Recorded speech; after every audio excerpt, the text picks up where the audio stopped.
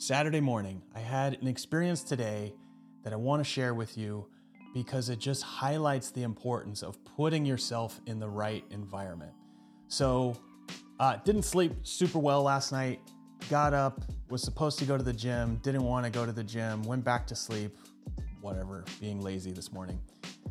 But I finally dragged myself into the gym and I just told myself I'm gonna go in there and just support the coach, clean up a few things and then go home. Wasn't gonna work out, wasn't gonna do anything. And I went in, I started cleaning things up, I said hi to a few folks, and I was starting to think about getting ready to go when one of my clients came in and said, hey, are you gonna do this workout? And I said, well, I was thinking about taking a rest day, feeling a little bit beat up. And they said, just do the workout with me. You can take it easy. And so I ended up doing the workout. It was absolutely great. And I got to keep my streak going of working out every day this week, which I was willing to give up. After I finished the workout, I was talking to one of the folks that was there in the workout, and they were showing up for their first session to see if it was something they would like. And they said, you know what, I want to start this in 3 weeks. And so we just went and had a quick sales conversation, and they signed up for a package that starts in 3 weeks. And then afterwards, I had coffee with one of my coaches. We kind of got deep into talking about some of the goals, and we ran into one of my other coaches. A bunch of great stuff happened that wouldn't have happened if I hadn't left my house this morning. And I know this is like an example where maybe it doesn't relate to you, but I have found so many times in my life that just getting myself in the right room, in the right environment, good things start to happen. I will make myself go to conferences or meetups or the gym or, a place where I know that people are going to be doing the thing that I want to do, just so that I can be around those people and maybe learn a little bit here and there.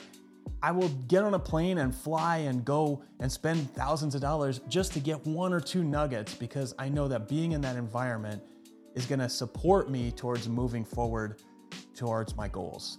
So I put this together because I want to encourage you to put yourself in the right environments as often as possible. I have the guy who cuts my hair.